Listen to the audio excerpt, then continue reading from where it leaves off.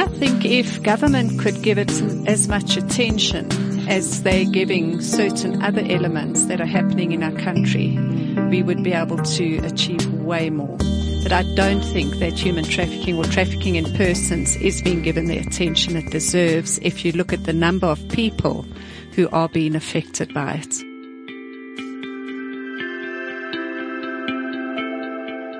South Africa may have one of the best constitutions in the world, but does it hold up in cases of human trafficking? To answer this, I sat down with a team of experts to help us analyze this further and discuss the impact of the law. This is Humans for Sale, a 6-part podcast series with Hope Risen Foundation, brought to you by Pembani. Sis Phumla, welcome to the show. Thank you very much. I'm honored to be here. You know what? When we were going through your bio, it was pages and pages of something that is so credible, respectful, hard work, and definitely a reflection of your vision and your mission and your purpose in life.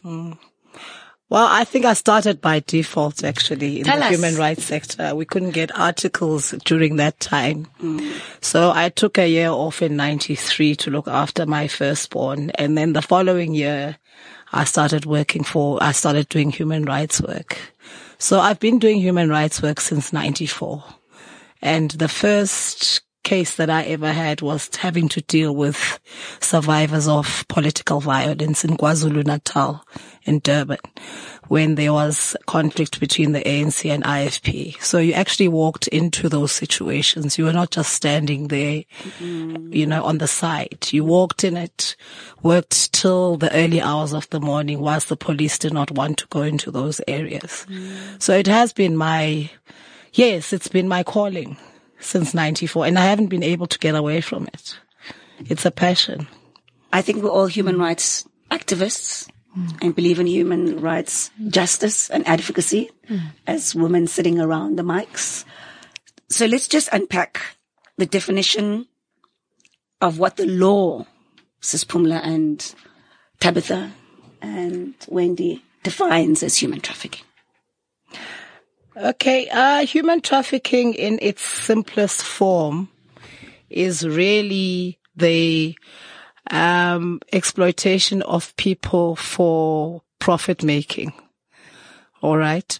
It has 3 elements. You have your act. So various acts, either through recruitment, harboring, transporting, and it can go on. The means used is the way that you are recruited. Is it done through deceit? Is it done through abduction or kidnapping? So those are the means that can be used in order to ensure that you come to the party to be exploited. And obviously the exploitative purpose, there are various exploitative purposes. There's your sexual exploitation. There's your labor. There's also exploitation for forced labor, for child labor, organ removal. Gosh. But now what you need to be aware of is that with respect to an adult, those are the 3 elements that must be satisfied: the act, the means, and the exploitative purpose. But for children, it is only the act and the exploitative purpose. Because by virtue of being a child, you are already vulnerable. So, according to United Nations Office of Drugs and Crime report, worldwide, almost 20% of all trafficking victims are children.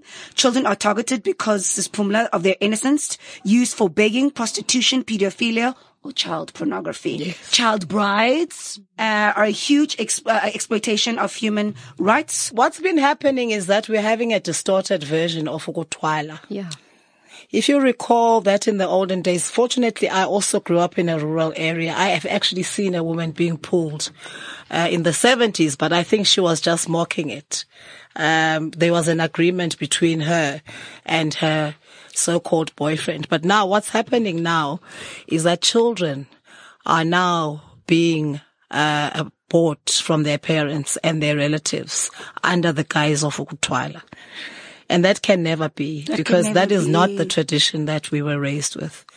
It's usually an agreement between two consenting adults who actually want to avoid the lobola process and want to expedite it. But now you're getting older men coming from the mines or wherever, taking children as their brides. I think the first case was State versus Jezile in Cape Town. He went and bought, I think she was 14 years old. She was in grade 7. And he bought her from her relatives. And then she was taken to the local area. She ran away. The family brought her back.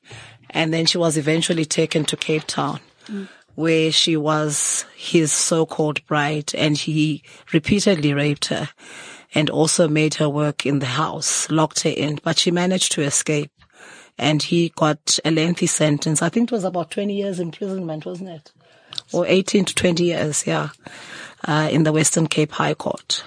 So your highest priority on a daily basis, what do you do? What does your day look like?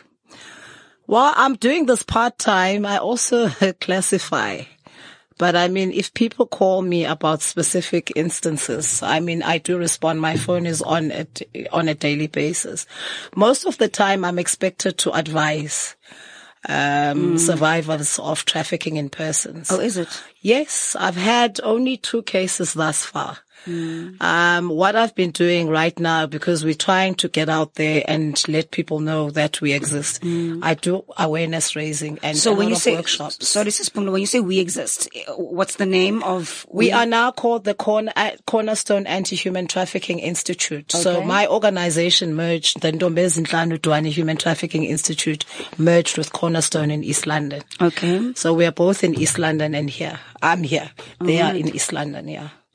Tabitha, so what I'd like to also know from Hope Risen is that how you deal with just the ignorance when it comes to our national police. And when it comes to abiding by those so-called laws that the government is trying to develop in our society. Because we had a brief chat that it begins with, the police at some point, and they are clueless at some stages. Yeah. And it's a real challenge, problem, if you want to call it a problem. It is a real problem. Is it? Absolutely. And across the board. It's not just one particular area. It's across the board.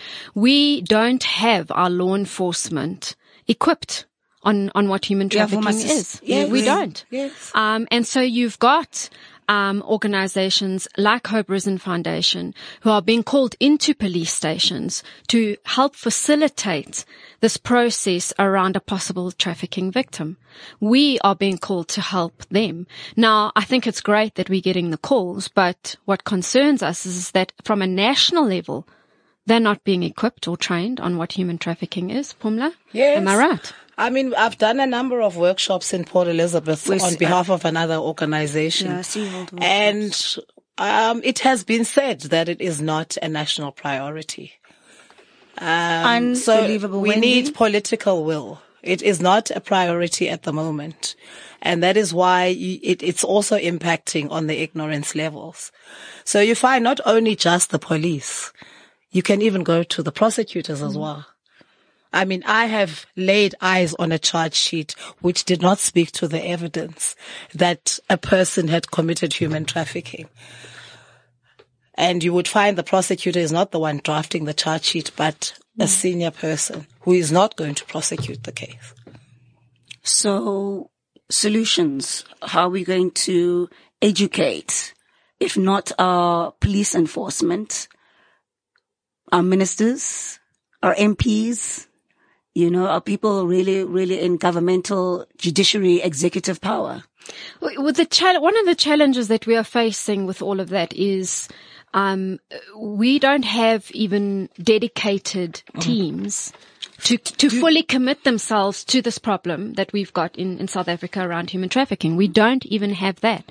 So that in itself is a challenge because we've got these people who've been in some way forced to be on a specific team from a government level, and they're doing a million other things, and now they're having to take on human trafficking, and it's not possible for them. And so I have compassion for that. They are doing their best, but they have such limitations, it's unbelievable. And so we're sitting on a task team that has been operating for 8-9 years, and we're not seeing any change. And that's not because the people don't want to do something about it. It's that these people don't have the resources, they don't have the tools, the funding to do it properly. They've got the passion and they want to make the change, but they honestly do not have the things that are needed in order for it to run effectively. And so it becomes this ripple effect, as Phumla, was saying. It doesn't just stay where we're talking about police. It moves on beyond that, and it becomes a ripple effect, and it's a vicious cycle that's affecting one another. Do you have anything to add? Social development also is another problem area. They're supposed to drive the process, for instance, and do the necessary assessment, find people as possible human trafficking survivors. I hate the word victim, sorry. And you're not getting any buy-in. Home Affairs is supposed to be detecting this. You're getting people coming into the country. Correct. Unlawfully so. The next thing, a person will shout that they're a refugee. They don't go and check as to whether the situation is a trafficking in person situation. So across the board, you are getting a situation where people are ignorant. There are no specialized units. There are no specialized courts. I shudder to think what the knowledge of the magistracy and the judiciary, because they also need to be educated on that. Correct. And that hasn't happened. And you need a collective to do it. The NPA cannot do it alone. Justice cannot do it alone. So you need a whole lot of people who will have a program of action for the year to educate within the provinces. I mean, the Eastern Cape at the moment, most of the people here in South Africa who are coming into these provinces are coming from those rural areas in the Eastern Cape. And yet our police don't know how. In fact, I heard a few comments from the Alexandria police station, from Stadterheim police station. There's no such thing as human trafficking. It's just a drug problem. Or it's an abuse problem. Yes. It's rape, but it's not human trafficking. Yet when we look at all the elements that are going on, it is very clear to us that this is a human trafficking situation. Sis Phumla, in your journey and doing what you do and doing what you do best, what have been the cases that have really stood out for you, and have somewhat, even little progress that have made progress when it comes to ending human trafficking in South Africa? The little cases that I've dealt with. Actually, they haven't come, it's been a problem just dealing with a case from the beginning, because I've had only 2 cases. In fact, the other one is still being dealt with. The first one, this person went back to the perpetrator. We spoke about that. The first, she went back and actually handed out my number. So I got a threatening call. So obviously we still need to, as organizations, figure out how we are actually going to deal with them. And also self-protection. Self-protection, yes. But I think, let us not be in a rush to prosecute. We need to deal with the emotional side first. Because once we are fast-paced, it just becomes too much for an individual. Wendy, Sis Phumla, can you add to that about the emotional stability of a survivor when wanting to report these cases, no matter what level they're at? Yes, I do think there needs to be a certain amount of restoration or counselling, trauma counselling, before a survivor can actually appear in court and be effective.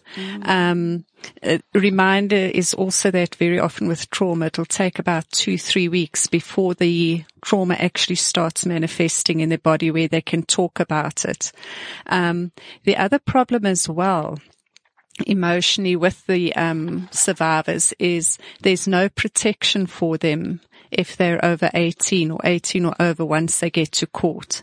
They've been in a situation where they've been tortured, abused, raped, beaten by their traffickers. Yet when they come to court, they have to stand face to face again with the trafficker. And very often that is why it actually never gets to prosecution. Apparently, Jacob Zuma, ladies, signed in 2013 Prevention and Combating of Trafficking in Persons Bill. It's the act now. It came into effect on the 7th of August, 2015. Tell us more about that, ladies. Well, basically, it is similar to the United Nations Protocol.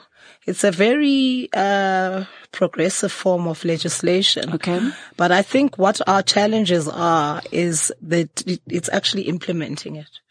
It's quite a complicated piece of legislation, which requires serious education and awareness raising, workshops as to how to apply it, because I think a lot of people don't know where they fit in. Now, our offenses in terms of the Trafficking in Persons Act, you've got your trafficking in persons with the various forms of exploitation in sections 4, which is the one that gives you lengthy sentences. You can even get 100 million, fine, or a long-term imprisonment sentence, or both. And then you get your other offenses which are related to trafficking, but are not trafficking in persons per se. So like your debt bondage, and those go from sections 5 to 10, and associated offenses, which have got various penalties. So that's where your offenses sit. Then you have to now interpret what exploitation means. And I think where people get it wrong is that they think that in order to prove, for example, child trafficking, all 3 elements must be there. And you find people want to use that as a safety net, which can delay prosecutions because they're looking for the means, whereas they don't have to prove it. Then you have obviously your rights. Survivor is entitled to compensation. A survivor, a person who's been found to be a human trafficking victim, can access any of the services of the accredited organization. That's what it does. A survivor who's not a South African will be able to think about whether they want to assist in the prosecution. So they have that period to think about whether they were going to be able to assist, and they allow them to be restored during that process. And then thereafter they proceed. They can also, if they're accessories, if they are also participants, by force, because you get somebody who's being recruited for sexual exploitation, who's then expected to go and recruit another person. Correct. Griselda. Yes. Yes. So in that instance, obviously the discretion lies with the prosecutor to make the necessary, to refer the person for assessment to social development. And if they are found to be a victim, then they are allowed, they will withdraw the charges against them. Right? It also facilitates your repatriation process as well. So they will organize, you even have the option sometimes if you feel, no, I cannot go back to my country. Correct. That they might even ask, they can actually arrange for you to stay here. Wonderful. You know what? It's so important that we speak about people living not from South Africa. There are a lot of mitigating factors which make it so impossible for them to leave the country. Do you have anything to say about that situation? Well, if we go back to Pumla mentioned rights, people's rights, human rights. I am astounded at how many of us actually don't know what our rights are. And part of our education is going into schools to help protect children and the youth from being trafficked, and their rights fall into this category.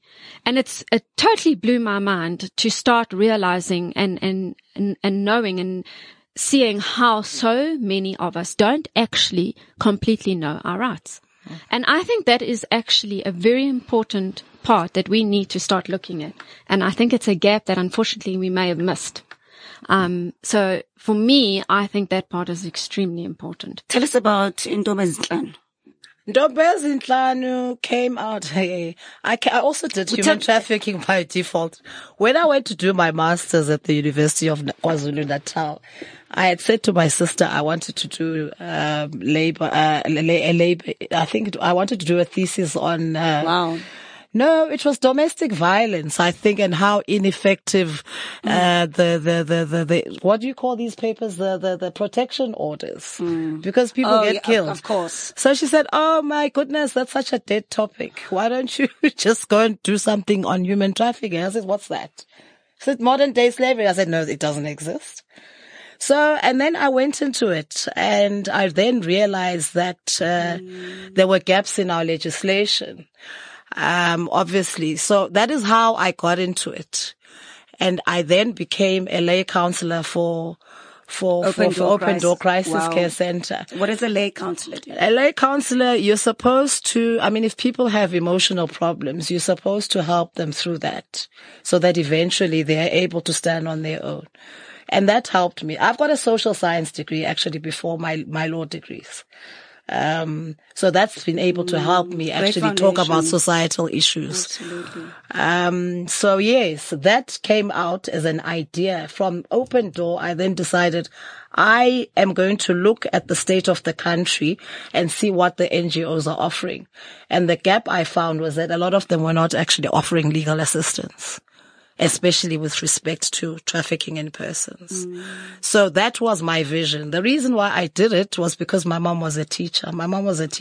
She's produced many leaders. So from where I'm coming from, whoever comes out of that institute will actually fulfill their dreams and be a teacher, a leader, or whatever they want to be, but somebody who people will listen to. And that's where it came from. But unfortunately, I could not do it on my own, and I had to join hands with Cornerstone. So we are now merged as Cornerstone Anti-Human Trafficking Institute. So we are having a holistic approach. We don't just do legal education and training and legal assistance. They also do the the awareness raising.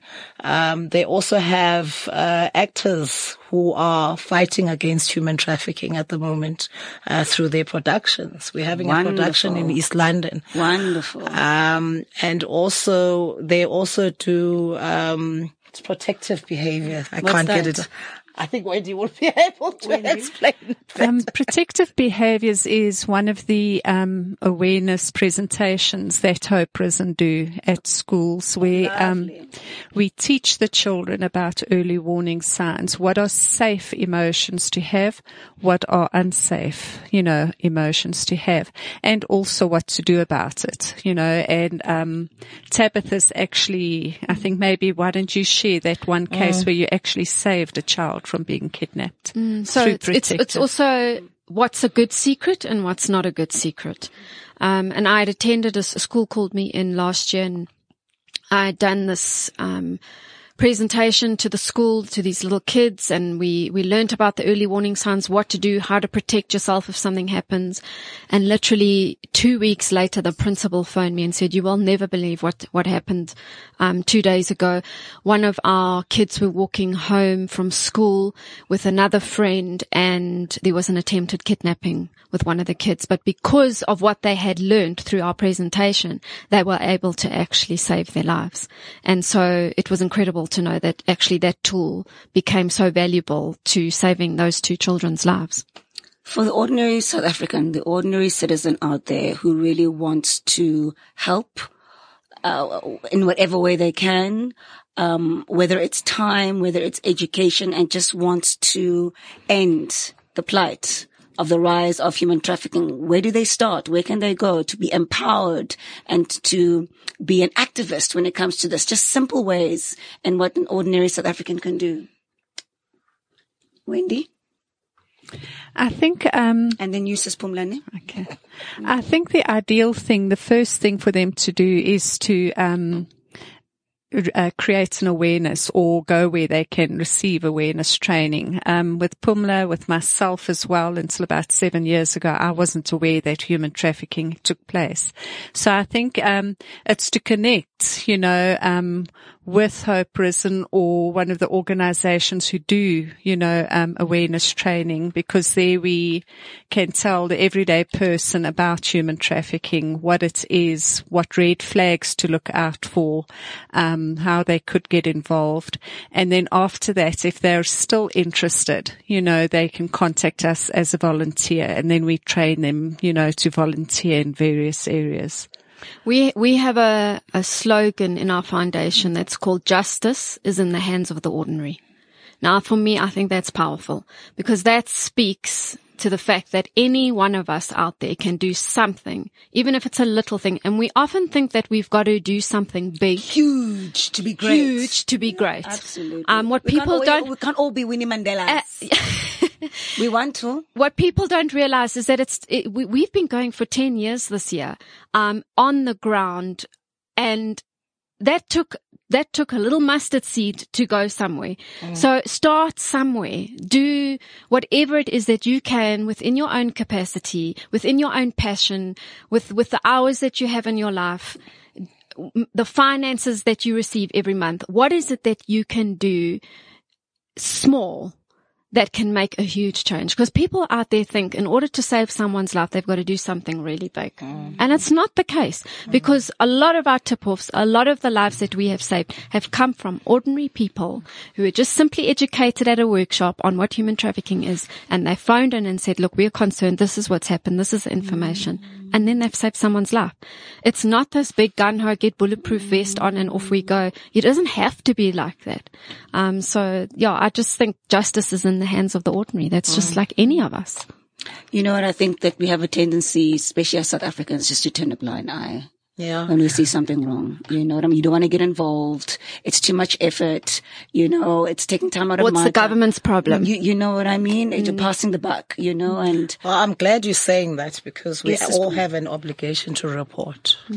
Tell us more. So, as I agree with my colleagues. Oh, I'm so excited. I love this. I love it. Yes.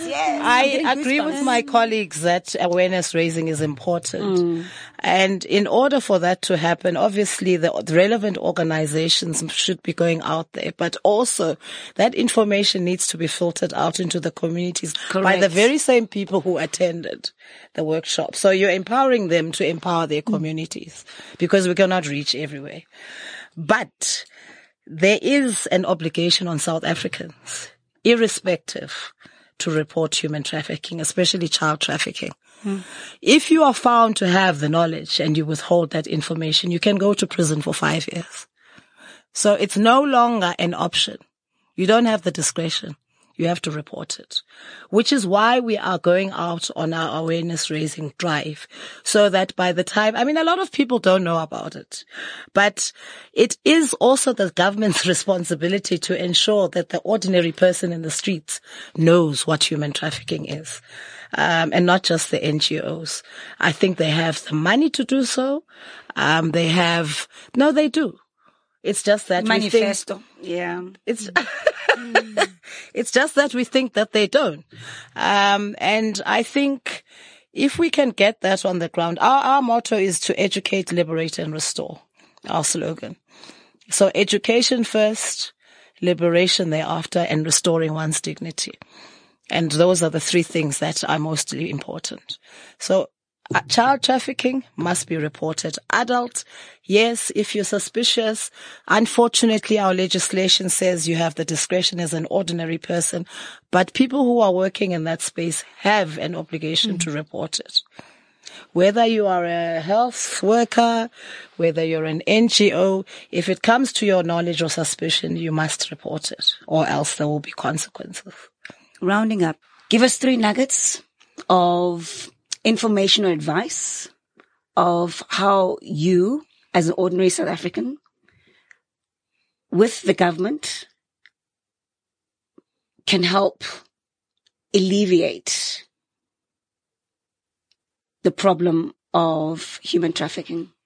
I think one of them I would love to do a joint effort with government on workshops. And that's, I think, what we've been trying to do, which has become quite a challenge. That would be so great. I've done it in the Eastern Cape, in, what's a small town now? Workshops. What happens in those workshops? In those workshops, you get people to do exercises. So you don't just stand there and talk forever. Amen. You give them exercises to do after each session so that they apply it. So that's been one success with social development in the Eastern Cape. We went to a small town near Grahamstown. And that was quite successful. The other thing that I would like to push for is to see the cases being monitored. I really feel that we need to be active there and actually monitor the cases within court. I'd like to see us holding hands with the NPA, for example, where they would actually listen to us when there's a specific case on the court roll, that they mustn't just put any inexperienced prosecutor. So when we say, please put somebody more experienced who knows about human trafficking, that they would take us seriously. That's the second thing. The third one would obviously be on the policies. Probably having someone in parliament, from one of the organizations. Absolutely. Being quite active there. Absolutely. And speaking on our behalf. Parliament. No, well, we're talking about Parliament. Let's do this. And we were in Parliament. Yeah. Last year, March. Yeah. And it was an incredible opportunity to be a voice for these survivors of human trafficking. Fantastic. Because we cannot decriminalize prostitution. It is fueling, it is intertwined. We cannot do that. It is not going to be a good thing to do for them. And we've heard the stories and they will tell you themselves. And so I think, yes, you are right, Pumla. We need to get into these spaces and places, because I think for me, what I would love to see in a nutshell is, could we not work together? If we could all work together, we could get to Parliament and have a more powerful voice. But at the moment, we're in silos. Government's doing its thing, we're doing our thing, and this one's doing this thing, but we're all doing such amazing things and amazing work, and we're saving lives and we're making change. But collaboratively, we could be so much more powerful. And that is what we need in Parliament. We need a collective voice that is all singing the same song and has the same heartbeat. And that's where we can make huge change. Wendy, a nugget from you about where would you like to see yourself in any collaborative effort with government about ending human slavery? I think if government could give it as much attention as they're giving certain other elements that are happening in our country, we would be able to achieve way more. But I don't think that human trafficking or trafficking in persons is being given the attention it deserves if you look at the number of people who are being affected by it. As fellow South Africans, let's protect each other's rights and make the conscious effort to join the fight. With such a powerful constitution and stringent laws, we have an opportunity to bring justice to our country. Let's hold each other accountable and responsible for the contribution towards ending human slavery in Mzansi. Says Pumla, advocate. Advocate Pumla, thank you so much for, your hunger and your passion and your drive and your forward thinking and your commitment and your compassion to your purpose. We need more women like you. I just wish more lawyers would actually come into the space. I think there's a high demand for that. I am starting a legal unit, so I'm hoping to recruit a lot of these young graduates who will come and join us and be a force to be reckoned with, because I seriously feel that law is not just about making money. Law is about, ensuring that people's rights are respected. And I feel as lawyers, we need to play our role, and we're not. We used to make a lot of noise in the apartheid era, but there are very few lawyers who are actually making a noise in the human rights space, except for Lawyers for Human Rights Legal Resources Center. We don't see the other organizations talking about these issues, and we'd like to see them vocal. We'd like to see them representing some of our clients, sometimes for free. Pro bono. Pro bono. That's what we want. Take on a case. If we don't have funding, please volunteer your services for these people. Go and be a friend of the court. We cannot do it alone. There are many law firms here in South Africa, and that's what I'd like to see. Yes. So, Sis Pumla, for anybody who wants to get hold of you, and I'll be the first in queue, please give us your website or email. The website is www.cahti.org. And our email address is legal@CAHTI.org. Thank you so much. Wendy, thank you so much for joining us in studio. That's Wendy McKillop. That's BA in Health Sciences and Social Services from Hope Risen. And of course, the ever graceful Thabisa Leitch, and that's CEO and founder of Hope Risen. There is hope. And every day there are examples of hope and love conquering in all circumstances. Nobody should be allowed to be labeled with a price tag. Everybody has a right to freedom. This is Humans for Sale, a 6-part podcast series with Hope Risen Foundation, brought to you by Pembani.